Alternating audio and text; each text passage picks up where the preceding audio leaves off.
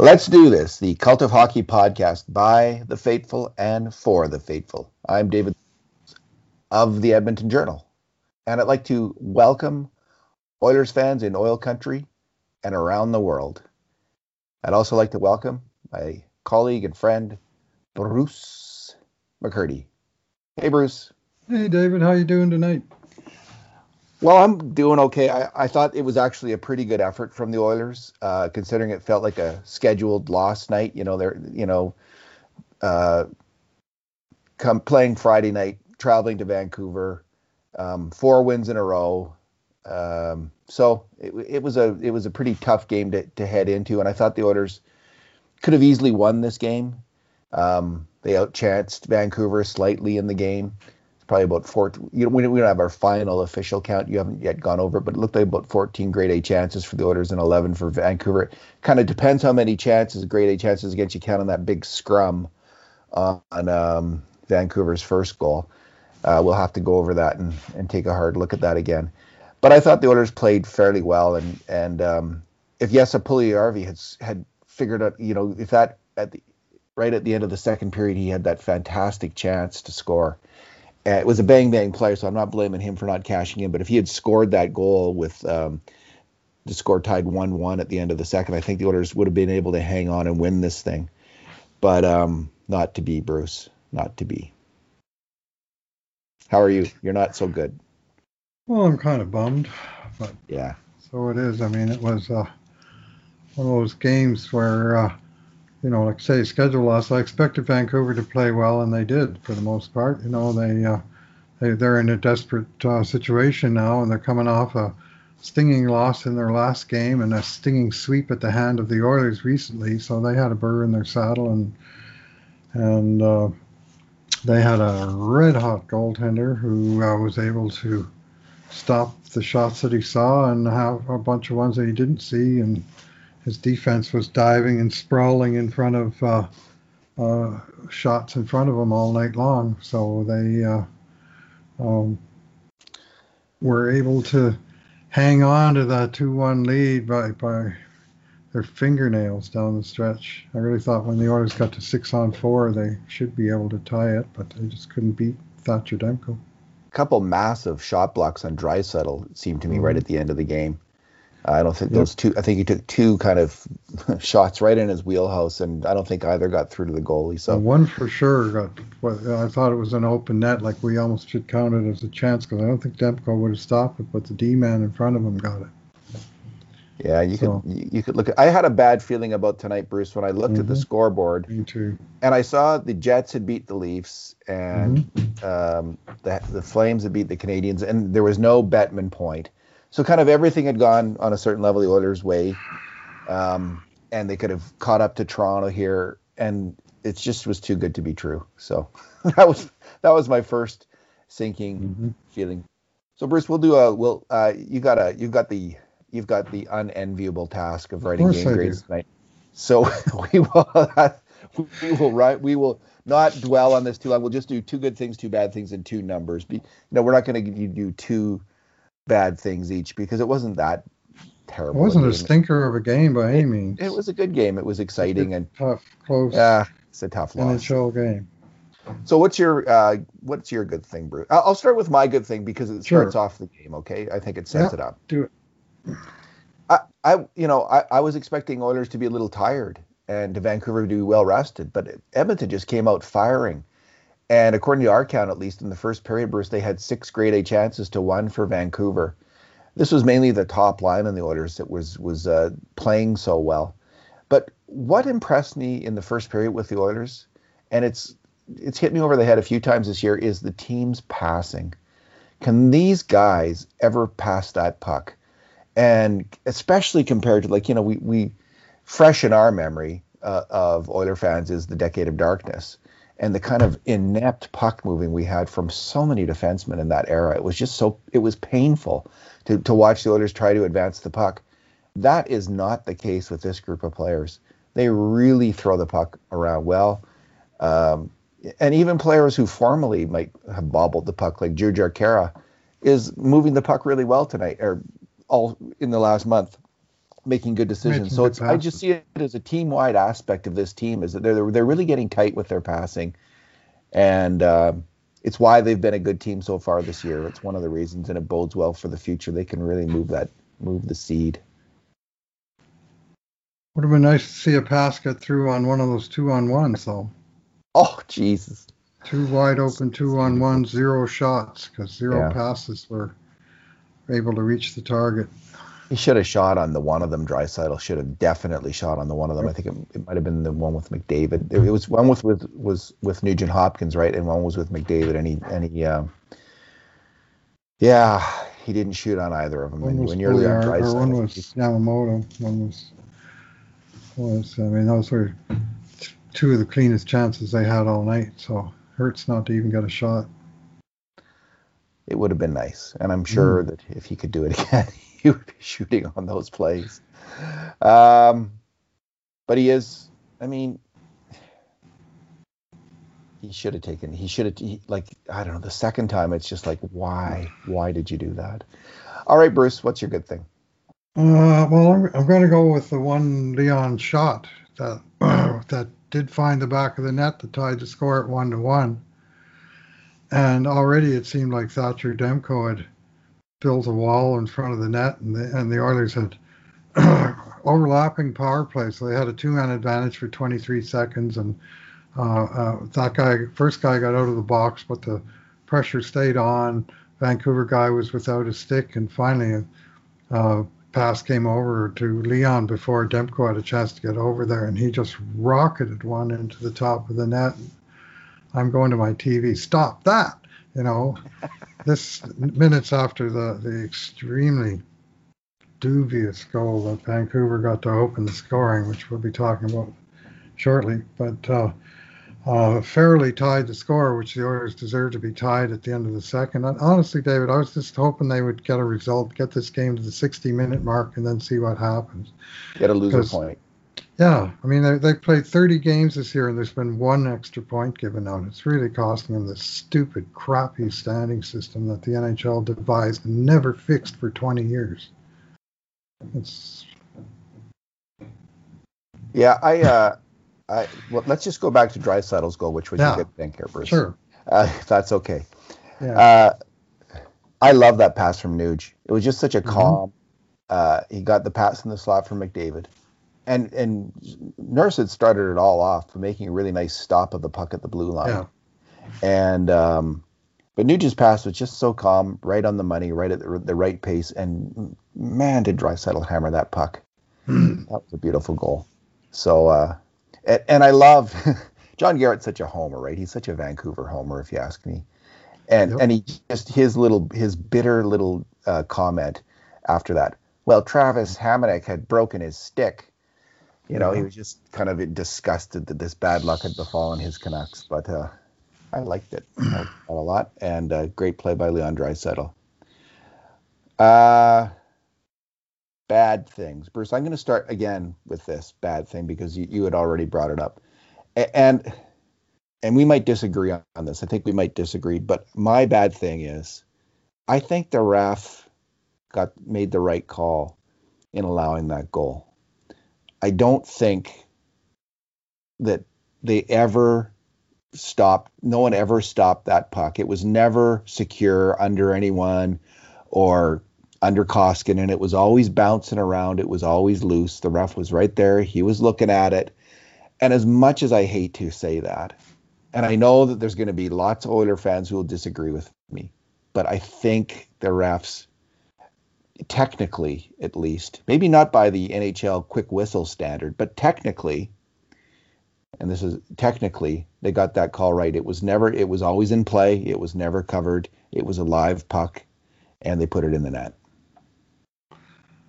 They put it in the net, or did they power it into the net? Like eventually, Koskinen thought to power it in the net. Koskinen's stick was back, and he made 2 or 3 saves with his paddle, and each time it was closer to the goal line as they were just scrumming it forward. It was like a rugby play, right on the 1 yard line. It wasn't covered. Yeah, I guess. I don't know, man. I don't know. I tweeted out my one tweet of the game that I've been watching hockey since 1963, and I don't think I've ever seen a goal like that, where the puck was in the blue paint for 10 seconds, and yet it's loose. Nobody can do anything. Everybody's laying on the ice. The guys are getting shoved around left and right with these sticks, and I guess it's a good goal. All I could think of was 40 or 50 or 87 quick whistles that would have been called against the Oilers over the years after 0.01 seconds where, oh, I lost sight of the puck, you know. Anyway, so frustrating. I have two comments based on what you just said, Bruce, that I have the feeling that the clipboards in your study there are pretty nervous right now. And my second thought is it's a fair comment that usually you expect that play to get blown dead. And I agree with you. I don't remember a goal like that either. The Kessler goal where he grabbed Talbot's pads was kind of long in the crease too, as I recall. 4 seconds. Yeah. This was, I don't know if I've ever seen it. They always seem to call it. Yeah. That said, when I watched the replay, and maybe I'll watch it again too, but when I watched it a number of times, because I'm hoping to see something that I can complain about. I want to be able to bitch, and I'm hoping. Well, first of all, I'm hoping that there's going to be something there that will disallow the goal, something tangible and real, and then I want to be able to complain if they do allow it, but I can't, because other than the fact that it does go against the norm, I think the puck was kind of bouncing around and never was covered, never was stopped. So there you have it. And the guys saying refs didn't want to call the penalty shot. Well, if you think it's a penalty shot, call the penalty shot if you think somebody covered it. But. Well, that could be right, because people were trying to cover it with their hand and their arm and stuff. They should have, that might have dropped it dead too. Yeah. All right. Bruce, Koskinen what is your... was not a happy camper. No, if that was Mike Smith, they would have blown up. First of all, if that was Mike Smith, they would have blown the whistle, I think. Probably. I feel. Because, what would they tell Mike? There's NHL veterans that intimidate, that are more, have more cachet and more intimidation factor and have been around the league longer. And I just think if Mike Smith had been in that, they would have blown that dead. And if they hadn't, he would have gone ballistic. Mm-hmm. But Koskinen's the nice Scandinavian fellow and wasn't too happy. He played a good game. Nordic fellow. Finland isn't Scandinavian, but the whole region is Nordic. It's kind of like Newfoundland and the Maritime provinces. No, it's not. It's one of the Nordic countries. It's a fine distinction, but any Finn will tell you. Sure. It's like any Newfoundlander will tell you. Newfoundland's not part of the Maritime provinces. It's part of the Atlantic provinces. It's just Scandinavia. Yeah. So Scandinavia is Sweden and Denmark, Norway, Iceland. Is it the former Viking countries, like strong historical, cultural, and linguistic ties? Denmark, Norway, and Sweden. I didn't know that, or more broadly, to include the Åland Islands, the Faroe Islands, right. Finland, and Iceland. This is according to Wikipedia. Finland? Okay. Say Finland. All right. But, well, look at the names and look at the names of the Finns compared to any of those other countries. Okay, here's very different. Encyclopedia Britannica says some authorities argue for the inclusion of Finland on geologic and economic grounds. So I'm going to say that's kind of weak. I'll go with your take. What's your bad thing? Well, in a game that came down to 3 stinking goals, 2 for Vancouver, 1 for Edmonton, I'm going to pick the game-winning goal by Vancouver and a defensive breakdown where the Oilers, for the severalth time in the third period, were unable to move the boards. They lost some battles. And in this particular case, Devon Shore, the left winger, came all the way over to the right wing boards where he proceeded to lose the battle, that the puck went back to the point. And Patrick Russell, the right winger, was kind of stuck in the middle of the ice. Yeah. I'm not quite sure, he really should have been playing the left winger spot. And when the point-to-point pass came over, Russell was way out of the lane, and that when he tried to get over there and he realized Myers had the angle on him, it looked like he just said, I'm not going to get this, and he didn't like try and dive in front of the shot or anything, and Myers wound up with a 30-foot slap shot, 35-foot slap shot, and he just hammered it, and there was just nobody covering the guy. And that line's job is to make sure that nothing dangerous happens when they're on the ice. And they did it most of the night. They were pounding the end boards at the other end and shooting it in and scrumming things up and, making things happen. But, 34-foot slap shot. And, Tyler Myers, a lot of leverage in that guy. We've seen him do that before. Yeah. And just as he wound up to shoot, Ethan Bear skated in front of Koskinen, and just as he fired the puck, actually, John Garrett was insisting that Mikko Koskinen had a good view of that. No, I don't think so. He was down. Now, you might blame him for being down and not trying to see the puck better, but he was looking, and Berg skated right in front of him, screened him. Bear was trying to cover a player who had gone in front of the Oilers goalie and screened Mikko Koskinen, and it went in. Pretty tough play for the goalie. And Russell, you just can't have that where you're allowing these defensemen with great shots to just come in like that and wire it. I mean, bad things are usually going to happen very often. So, and it did. It did, Gandalf. It did. All right, Bruce, what is your number? My number is 911.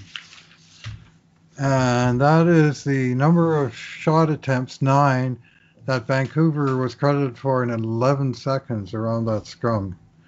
And again, I'll say I've never seen the like, but it was just one thing after another. Just a second here, let me find it again. 9 shot, but they were what? 9 shot attempts in that's 11 seconds. That's just ridiculous. Besser's shot was blocked by Bear.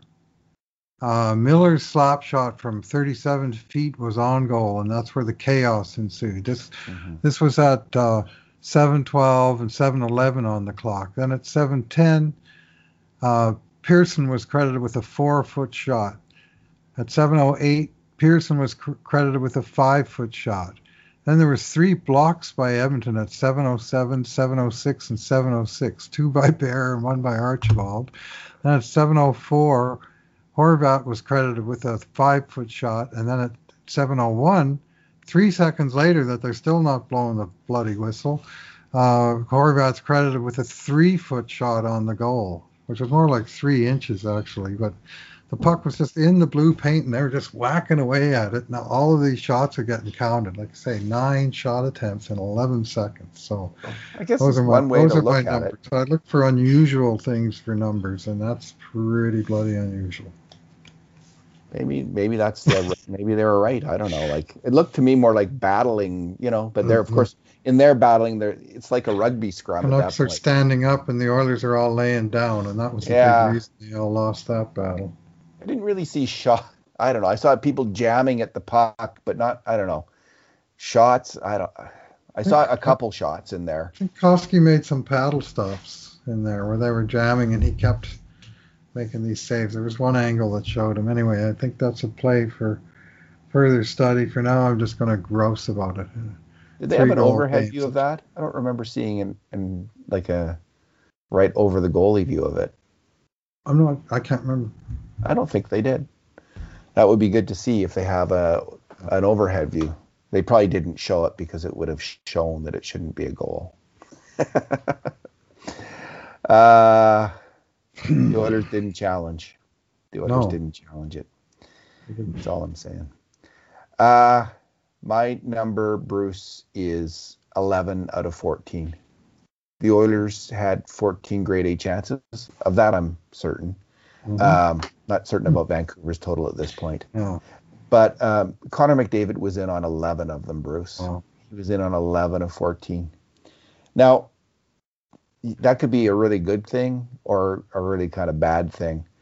But it does. The Oilers have really stacked one line, and the three other lines played, I thought, fairly well tonight. I didn't have a problem with any one of them, but they're stacking that top line, and they came close to scoring many times during the game, but it just didn't click for them, except on the one power play. But McDavid, his offensive game is at a different level. This year, Bruce, there just seems to be a certain amount of quickness in his deking where he's going around players more easily. And this leads to a topic that I wrote a quick post on. We had Chris Versteeg the other day talking about Connor McDavid and his ability, and he was complaining about the constant fouling that was going on. And here's what Chris Versteeg said, and I'll say that first before we get into Kevin Bieksa's response. But Versteeg said, "Could you imagine if they called the game right? Our superstars will never be able to be superstars until they call the game right. This garbage can't happen." And here he's referring to Ottawa Senators' late fouls on McDavid. Mm-hmm. These guys are supposed to put on a show every night. And if our league is not giving our superstars the ability to do this each and every single night, then why? Why? So start calling it right. Start protecting our stars. This is the time now to do it. This guy is the best player we've seen since Gretzky. He's unbelievable. Take care of him. So that was the sane and rational view of Chris Versteeg, who understands the importance of superstar hockey players to the NHL, even if the NHL itself is dull and does not understand this issue. And I thought Kevin Bieksa kind of encapsulated the nonsensical NHL position on it, which he articulated between periods tonight, and they were showing some fouls on McDavid that weren't called. And here's what Bieksa said. Contrary to what Chris Versteeg said a couple days ago about how nobody in the NHL should be allowed to touch him, I just add that into my post here, should be allowed to touch him. And Versteeg didn't say that. He was talking about that the ref's not calling him. I think you have to do this kind of stuff. You got to try to take runs at him. You got to try to slow him down. If you don't, and you don't get these little clips on him here, he's going to embarrass you. He's going to go end to end. He's going to go around everybody. And you have to get a piece of him, wherever you can, all over the ice. And while Edmonton Oilers fans are probably sitting there right now saying, oh, Bieksa says that everybody has got to take runs at McDavid, of course I'm not saying that. Smarten up. So he actually did say everyone should take runs at McDavid, and then he said he didn't say it. So I'm not exactly clear what he's saying. He never addressed at all Versteeg's point that all Versteeg is saying, when there's illegal hits and plays against McDavid, you should call those plays. He's not saying no one can hit him, but Bieksa starts riffing on that and gives this confused response. But what it all adds up to is he's essentially, Bieksa's advocating players should be able to take cheap shots at McDavid. It's the only way players can hold their own against him, and the ref should go easy on it. That's the gist of what I thought Bieksa was saying. And I just think it's a typical NHL attitude, and it's rubbish and it's disgraceful. Who does he think he is, Colin Campbell? Well, he might be one day. Colin Campbell was kind of the Kevin Bieksa of his time as a player. I mean, I remember him as an Oiler in 1979-80.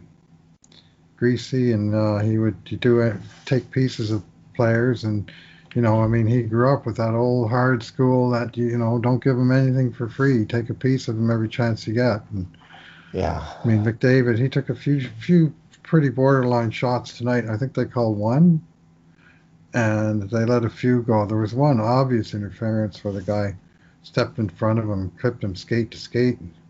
I thought McDavid might have been hurt that time, but it was anyway. I just want to, why I think this is just why it's disgraceful, Bruce, is the rules are there for a reason, and just call the rule book. The rules are the same for Kevin Bieksa when he was a player, and Chris Versteeg and McDavid. No player should face constant abuse and have it go unpenalized. just because you're a really good player doesn't make that right. And if you don't call it,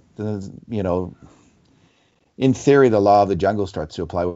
Players start to get chippy, take the law into their own hands on the ice. Now that's more heavily penalized in the NHL now than it used to be. You can't get away with that kind of Mark Messier smashing someone in the face with your stick if they're checking you too tightly. But they still haven't come to grips with just calling fouls on players and star players. And I don't think anyone's asking for special treatment of Connor McDavid. Just all this late hit crap that we constantly see that Ottawa was engaging in. I didn't notice it as much tonight, but call those. He is going to get injured. You're going to be without him. Is that what you want? Because that's where this leads, and that's why it's disgraceful. It's unfair, and it's dangerous to the most important players in the NHL, players like McDavid, players like Bobby Orr and Mario Lemieux. That were constantly harassed and hacked and dived in front of and wound up dealing with injuries for much of their career, or in particular. They just whatever they could to stop that guy, and the league and for the rest of their lives, job of protecting him either. Yeah, I mean, hockey's it's a tough enough game. Connor McDavid's going to get hit enough legally, right, without the cheap shots that go unpenalized. So, Bieksa didn't address the penalty issue at all, right? He seemed to go off on a tangent, but I just took it as him kind of condoning that. Like, he did say he disagreed with Versteeg, so, and that was Versteeg's point, like call the penalty. So. Yeah, well, if they called every penalty that Kevin Bieksa committed in his career, he would have been out of the league a lot sooner than he was. So, I mean, it's pretty obvious which side he's going to come down on. I really admired him on a certain level, like as a player. Kevin Bieksa was a good, smart, successful, effective hockey player. But you are correct. He took a lot of professional fouls, as you want to call them, and as they're called. And anyway, I just wanted to get into that little subplot. I wrote a post on it between the second and third periods. Okay. I'll look for that, and I'll promote it in my grades when the time comes. Well, Bruce, let's leave it there. Yeah, we're going to lose an hour's sleep tonight, eh? Daylight savings time, another one of my absolute favorite things, kicks in tonight. So I'll be writing at 2 o'clock, and it'll suddenly be 3 o'clock. Yeah, I like daylight savings time half the time. Every fall, I really like it. Every spring, we get the hour. Yeah. I'm kind of agnostic on it. I don't have a strong feeling about it. But so Bruce, they play. Is it Monday? Monday in Calgary, Wednesday in Calgary. Then they come home Thursday with again a back-to-back against Winnipeg, where they play Thursday and Saturday. And then without a break, they go all the way east to Montreal, where they play Monday, Wednesday, Friday, and then on to Toronto on Saturday. So a third back-to-back with travel involved in a 2-week span. So it's a particularly vicious schedule right now. It would have been nice to get a result from this game, man. It would have, to get a loser point even. Yeah, get one and take your shot at the second one. I would have been happy with even a 1-point outcome. Right now, I'm a little bit sour. I never would have guessed it, Bruce. I never would have guessed it. Yeah. What are you sour? Like, what is the root of your sourness, would you say? Because I don't think you've fully articulated it yet. Just get it, let it go. Well, yeah, okay. Well, it's going to be another late night writing about another loss. So that's just me being selfish about being tired of writing about losses. And they haven't fallen my way this year. I didn't do any of the Ottawa games, right? I totally get that. I totally get that. Yeah. I hate having, like, I remember, I just hate that. Like, the game's over and you got to sit there, you got to write about this. I spent a bunch of time today writing about how the Oilers are tightening up defensively and how every time they give in 2 goals or less, they win 14-0-0 this year. Every game won in regulation, not even in overtime. So of course, as soon as I write it, they go out, give up 2 allow and score one. So much for that. And I feel like I jinxed them just for fun. I don't believe in jinxes, but it's just one of those things. And then they get that goal, and it winds up being the difference in a one-goal game. I thought it would be 1-0 for a while, and that would be it. But anyway, I hated that goal against too, but I felt there was a little justice when the Oilers got a power play and they scored right away. I thought, okay, got a little break here because I didn't think they were going to get one by Demko. He just looked so sharp. yeah, he was And really. then they did, and I thought, oh well, maybe we'll see what happens. Yeah. Yeah. Alrighty, And the Bruce. My third advice. period, once Vancouver scored, Edmonton was all over him, but they were all over him on the boards. They could never get the puck into the middle of the ice for a shot. They could keep it in Vancouver's end for shifts on end, but they could never work it off the boards and into anywhere where someone could shoot it. They finally got their first scoring chance with 3 minutes to go in the third period, and then they got three more with the power play, the 6-on-4. But, My only advice to you tonight is to just take it easy and be brief. Just write a mark, give a comment from memory, just fire it out there, fire it out into the universe, and people will accept. People will understand. That's what I'm saying. I don't want to crap on the team because I don't think they played poorly. I think they deserved better, and honestly, that's what I'm sourest about. Like I'm less sour when they get beat, and I don't really feel like they were the second best team in this game. But I the think scoreboard that's. doesn't lie. I guess that's conversely why I feel okay, because I thought the Oilers. I hate it Yeah, when they play poorly, but I thought they played fine, and there was lots to like about that game and plenty to like about the Oilers' effort. So I'm left in a more optimistic mood, but then I can go watch TV now, and you have to right. write the game grades. All right. Well, So enjoy your TV, and don't forget to move your clock ahead. Yeah, it happens automatically now on our cell phones. yeah. Most clocks. Yeah. Alrighty, Bruce. Thanks for talking tonight. Yeah. Thanks for listening, everyone.